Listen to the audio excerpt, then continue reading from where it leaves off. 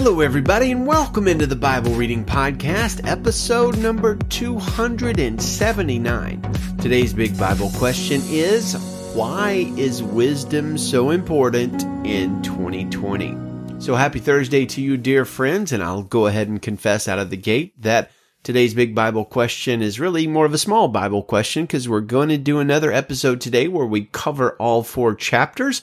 I do want to start out with a missed treasure from quite a few episodes ago, but it's so interesting that I don't want it to pass without comment. On episode number 217 of the Bible Reading Podcast, way back in the day, we discussed the abomination of desolation, spoken of by Jesus in Matthew and also by the prophet Daniel. And our old friend, Chief Inspector Where What Huh, left a comment on that episode on our YouTube page, and somehow, some way I missed it and only recently found it. So here is his comment. It's good stuff if you are into the last days and the second coming of Jesus. So he says, with regard to the abomination of desolation, there are 3 Jewish temples, not counting the temple made without hands, in history. The first temple is Solomon's, 1000 BC to roughly 500 BCE, and it was defiled when the Babylonians conquered Jerusalem at the beginning of the Babylonian captivity.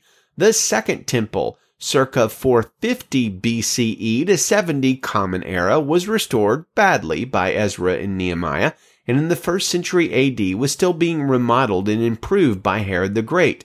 It was defiled by Vespasian at the beginning of the Jewish wars leading to the Great Diaspora. The third and final temple has not yet been built and will be defiled by the Antichrist at the midpoint of the tribulation. The abomination of desolation of the second temple was an act by the Roman Emperor Vespasian, who demanded that a statue of himself be placed in the most holy place. That action led to the Jewish wars of 62 through 69 CE, which led to the destruction of Jerusalem and of the temple. The siege of Jerusalem was so horrible, and we know about this from Flavius Josephus, that those who saw Vespasian's statue standing where it ought not to be, an abomination that led to desolation, those seeing such a thing were well advised to flee to the mountains and to pray that it would not happen during winter, as Jesus advised. Jesus' predictions here came to fruition within 40 years after his death. The abomination of desolation of the third temple we may reasonably assert to be similar in nature to the end of the second temple. We might reasonably expect an idol to be placed in the temple in betrayal of the worshippers therein. We might also reasonably expect a battle that is as devastating to the modern Jerusalem as the siege of Jerusalem in 69/70 CE. Woe to those within that city in that day. Also, Where What Huh notes that the delay of 40 years after the crucifixion is thought by some to be because of the piety of James the Just, brother of Jesus. James was known for his precise practice of Judaism, including frequent attendance upon the temple. James was executed on the orders of Ananias, according to Josephus, removing this as a bar against the destruction of the temple. From a purely theological standpoint, the second temple was unnecessary following the resurrection because its purpose was fulfilled. Amen and true. And thank you, Chief Inspector, for that insight, and I'm sorry I missed it when you first posted it. Today's Bible readings, friends, are all going to be focus passages, as we've already mentioned, because there's just content in every reading that we need to discuss. So we'll begin with 1 Kings 3, then Psalms 83 and 84, as well as Ezekiel 34 and Ephesians 1. In 1 Kings 3, we see the famous episode where God offers Solomon anything he wants, and Solomon wisely chooses wisdom. So let's read and discuss that passage. 1 Kings chapter 3, verse 1 in the Christian Standard Bible. Solomon made an alliance with Pharaoh, king of Egypt, by marrying Pharaoh's daughter. Solomon brought her to the city of David until he finished building his palace, the Lord's temple, and the walls surrounding Jerusalem. However, the people were sacrificing on the high places because until that time, a temple for the Lord's name had not been built. Solomon loved the Lord by walking in the statutes of his father David, but he also sacrificed and burned incense on the high places. The king went to Gibeon to sacrifice there because it was the most famous high place. He offered 1,000 burnt offerings on that altar, and at Gibeon the Lord appeared to Solomon in a dream at night. God said, "Ask, what should I give you?" And Solomon replied, You have shown great and faithful love to your servant, my father David, because he walked before you in faithfulness, righteousness, and integrity. You have continued this great and faithful love for him by giving him a son to sit on his throne as it is today. Lord my God, you have now made your servant king in my father David's place, yet I am just a youth with no experience in leadership. Your servant is among your people you have chosen, a people too many to be numbered or counted. So give your servant a receptive heart to judge your people and to discern between good and evil, for who is able to judge this great people of yours? Now it pleased the Lord that Solomon had requested this, so God said to him, because you have requested this and did not ask for long life or riches for yourself or the death of your enemies, but you asked discernment for yourself to administer justice, I will therefore do what you have asked. I will give you a wise and understanding heart, so that there has never been anyone like you before and never will be again. In addition, I will give you what you did not ask for, both riches and honor, so that no king will be your equal during your entire life. If you walk in my ways and keep my statutes and commands, just as your father David did, I will give you a long life. Then Solomon woke up and realized it had been a dream. He went to Jerusalem, stood before the ark of the Lord's covenant, and offered burnt offerings and fellowship offerings. Then he held a feast for all his servants. Then 2 women who were prostitutes came to the king and stood before him. One woman said, Please, my lord, this woman and I live in the same house, and I had a baby while she was in the house. On the 3rd day after I gave birth, she also had a baby, and we were alone. No one else was with us in the house, just the 2 of us were there. During the night, this woman's son died because she lay on him. She got up in the middle of the night and took my son from my side while your servant was asleep. She laid him in her arms, and she put her dead son in my arms. When I got up this morning to nurse my son, I discovered he was dead. That morning, when I looked closely at him, I realized that he was not the son I gave birth to. No, the other woman said, my son is the living one, your son is the dead one. The first woman said, No, your son is the dead one, my son is the living one. So they argued before the king. The king replied, This woman says, This is my son who is alive, and your son is dead. But that woman says, No, your son is dead, and my son is alive. The king continued, Bring me a sword. So they brought the sword to the king, and the king said, Cut the living boy in 2 and give half to one and half to the other. The woman whose son was alive spoke to the king because she felt great compassion for her son. My lord, give her the living baby, she said, but please don't have him killed. But the other one said, He will not be mine or yours. Cut him in 2. The king responded, Give the living baby to the first woman and don't kill him. She is his mother. All Israel heard about the judgment the king had given, and they stood in awe of the king because they saw that God's wisdom was in him to carry out justice. Now, interestingly, I don't know if you noticed, but the Bible does not actually say in this passage that Solomon asks for wisdom here, but it does go on to say that that God gave him wisdom in 1 Kings 4, and the parallel passage in 1 Chronicles 1 does indicate not 1 Chronicles 1, but it's in 1 Chronicles, does indicate that Solomon asked for wisdom there. And I really do like Solomon's specific request. And I have prayed, and other pastors I've worked with have prayed the same thing. Who is able to govern this your great people? Solomon asked for understanding, an understanding mind to lead his people, that he might discern between good and evil. Man, leadership is so difficult right now. I can't think of a more difficult year to lead in than 2020. I pray every day and really every night for wisdom right now. Who in the world is up for the task of shepherding and leading a family, a business, or a church family during these pandemic times when it's just so confusing to know who to listen to, what government official to listen to, or ignore them all, what medical expert to listen to? My goodness, it's so confusing. And when people's opinions are so strong one way or the other and practically violent in nature. Listen, friends, if you think you know exactly what is going on right now vis-a-vis this pandemic, and you think you can see crystal clear in the midst of it, then let me tell you something. You are either wiser than Solomon and able to see with amazing clarity when everybody else is shrouded in fog and can barely see 5 feet in front of their face, or you are deluded and you only think you can see clearly. Because man, these are confusing times. We must ask God the same as Solomon did, because we all have great need of wisdom right now. And good news on that prayer, James 1:5 tells us, now if any one of you lacks wisdom, and I do, he should ask God, who gives to all generously and ungrudgingly, and it will be given to him. What a wonderful promise to stand on. Now, we will discuss this in the coming days, but I should note here that one dose of wisdom from God to Solomon was not enough. Knowing is never half the battle, and even though Solomon knew God's word and had an incredible amount of wisdom, he did not follow that wisdom and instead thought himself able to disobey God's commands and still thrive as the king of God's people. Not even his great wisdom enabled him to do that. Solomon is a cautionary tale for the wise and the gifted. And that brings us to Psalm chapter 84. And we're going to read 83 first and then 84 and focus a little bit more on 84 than 83. Psalm chapter 83, verse 1, God, do not keep silent, do not be deaf, God, do not be quiet. See how your enemies make an uproar. Those who hate you have acted arrogantly. They devise clever schemes against your people. They conspire against your treasured ones.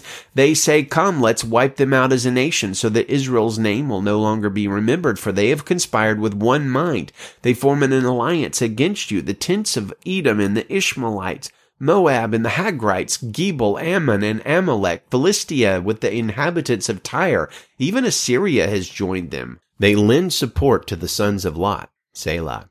Deal with them as you did with Midian, as you did with Sisera and Jabin at the Kishon River. They were destroyed at Endor. They became manure for the ground. Make their nobles like Oreb and Zeb, and all their tribal leaders like Zeba and Zalmunna, who said, let's seize God's pastures for ourselves. Make them like tumbleweed, my God, like straw before the wind. As fire burns a forest, as a flame blazes through mountains, so pursue them with your tempest and terrify them with your storm. Cover their faces with shame so that they will seek your name, Lord. Let them be put to shame and terrified forever. Let them perish in disgrace. May they know that you alone, whose name is the Lord, are the most high over the whole earth. Psalm 84, verse 1, how lovely is your dwelling place, Lord of armies. I long and yearn for the courts of the Lord. My heart and flesh cry out for the living God. Even a sparrow finds a home, and a swallow a nest for herself, where she places her young near your altars, Lord of armies. My King and my God, how happy are those who reside in your house, who praise you continually. Selah. Happy are the people whose strength is in you, whose hearts are set on pilgrimage. As they pass through the valley of Baca, they make it a source of spring water. Even the autumn rain will cover it with blessings. They go from strength to strength. Each appears before God in Zion. Lord God of armies, hear my prayer. Listen, God of Jacob. Selah. Consider our shield, God. Look on the face of your anointed one. Better a day in your courts than 1,000 anywhere else. I would rather stand at the threshold of the house of my God than live in the tents of wicked people. For the Lord God is a sun and shield. The Lord grants favor and honor. He does not withhold the good from those who live with integrity. Happy is the person who trusts in you, Lord of armies. Amen. Psalm 84 is an amazing passage pointing out how wonderful it is to be in the house of the Lord, to be in the presence of the Lord. I love Spurgeon's commentary on this passage. He says, a day in the courts of God is better than 1,000 elsewhere. Of course, the psalmist means 1,000 days spent anywhere under the most favorable circumstances in which earth's pleasures can be enjoyed. They are not comparable by so much as 1 in 1,000 to the delights of the service of God. To feel His love, to rejoice in the person of the anointed Savior, to survey the promises and feel the power of the Holy Ghost in applying precious truth to the soul is a joy which worldlings cannot understand, but which true believers are ravished with. Even a glimpse of the love of God is better than ages spent in the pleasures of sense. I had rather be a doorkeeper in the house of my God than to dwell in the tents of wickedness. The lowest station in connection with the Lord's house is better than the highest position among the godless. Only to wait at His threshold and look within so as to see Jesus is bliss. To bear burdens and open doors for the Lord is more honor than to reign among the wicked. Every man has his choice, and this is ours. God's worst is better than the devil's best. God's doorstep is a happier rest than downy couches within the pavilions of royal sinners, though we might lie there for a lifetime of luxury. Note how he calls the tabernacle the house of my God. There's where the sweetness lies.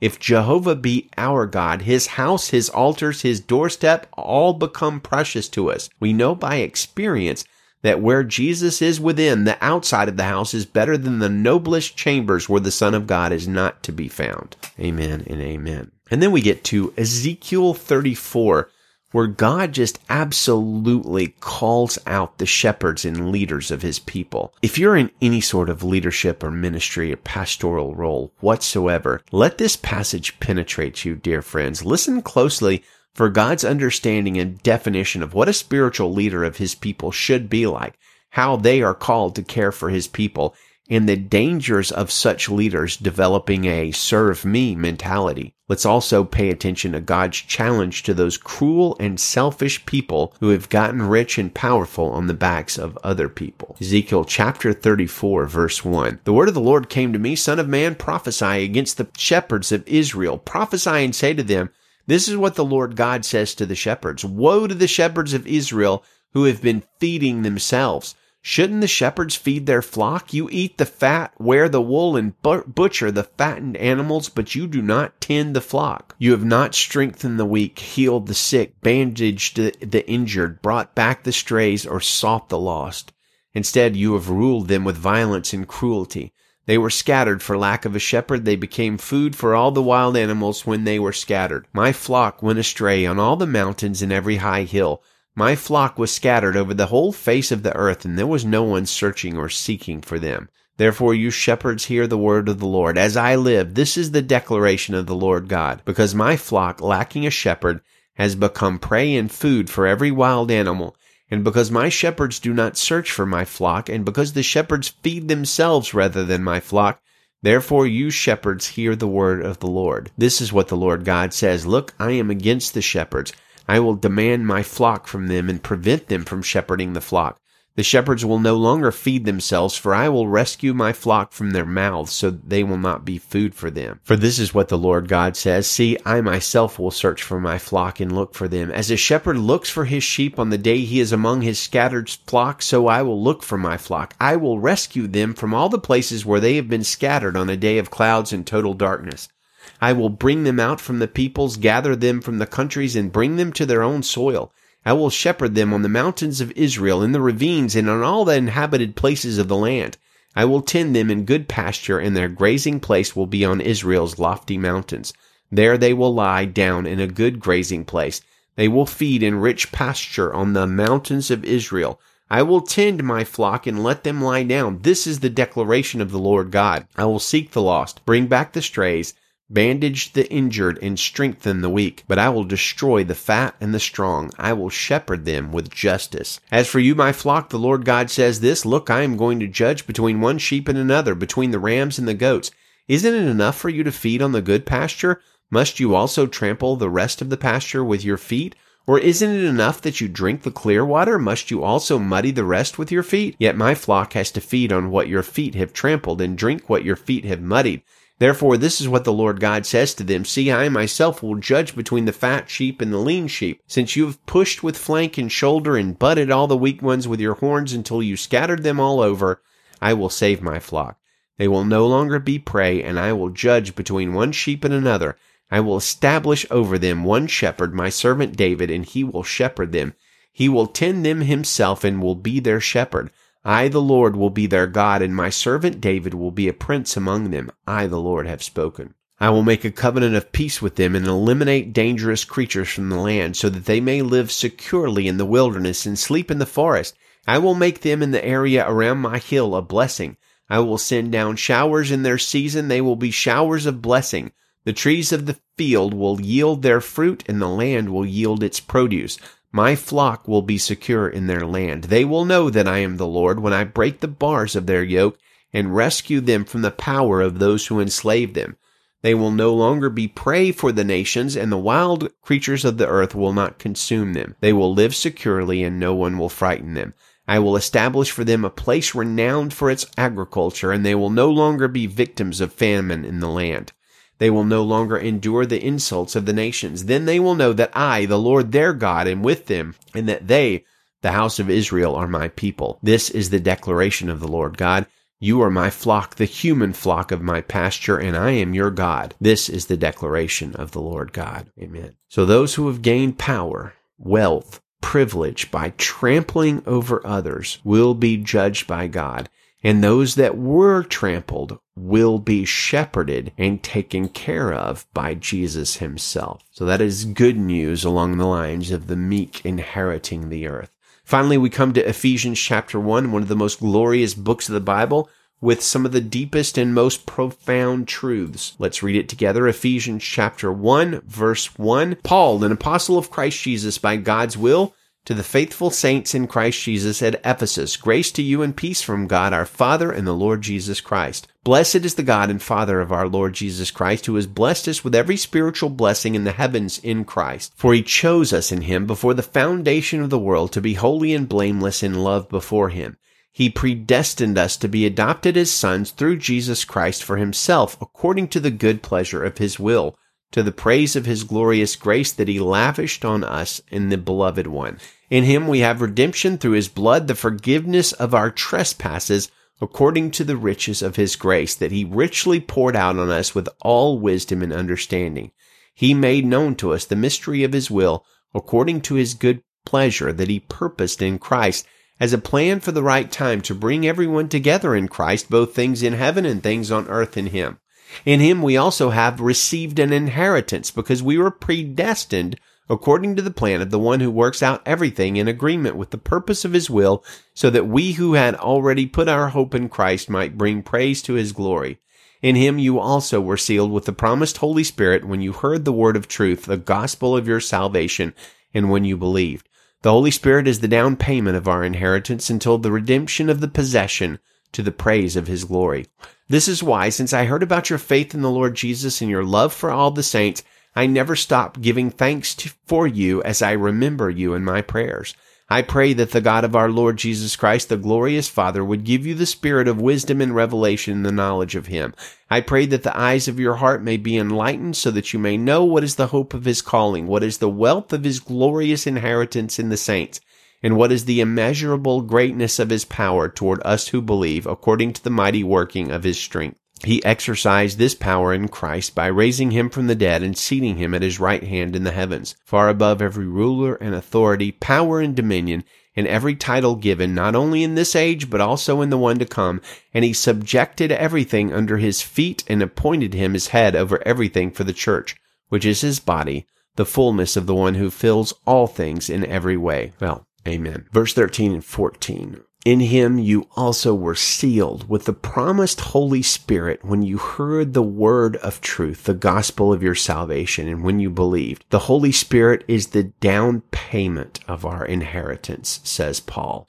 Tim Keller, commenting on this passage, says, becoming a Christian is to receive the Holy Spirit, and the Holy Spirit is a down payment, a deposit, which means it's the first installation, the first installment of the future redemption of the universe.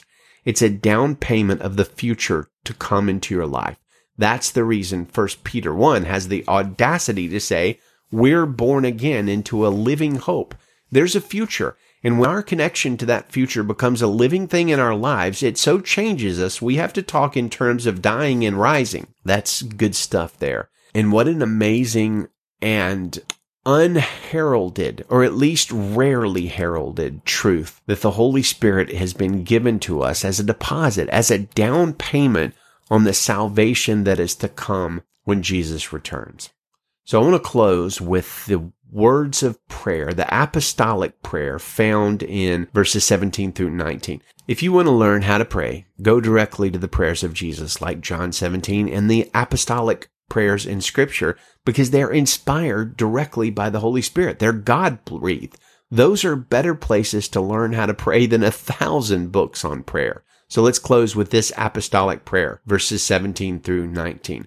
I pray that the God of our Lord Jesus Christ, the glorious Father, would give you the spirit of wisdom and revelation in the knowledge of him. I pray that the eyes of your heart may be enlightened, so that you may know what is the hope of his calling, what is the wealth of his glorious inheritance in the saints, and what is the immeasurable greatness of his power towards us who believe, according to the mighty working of his strength.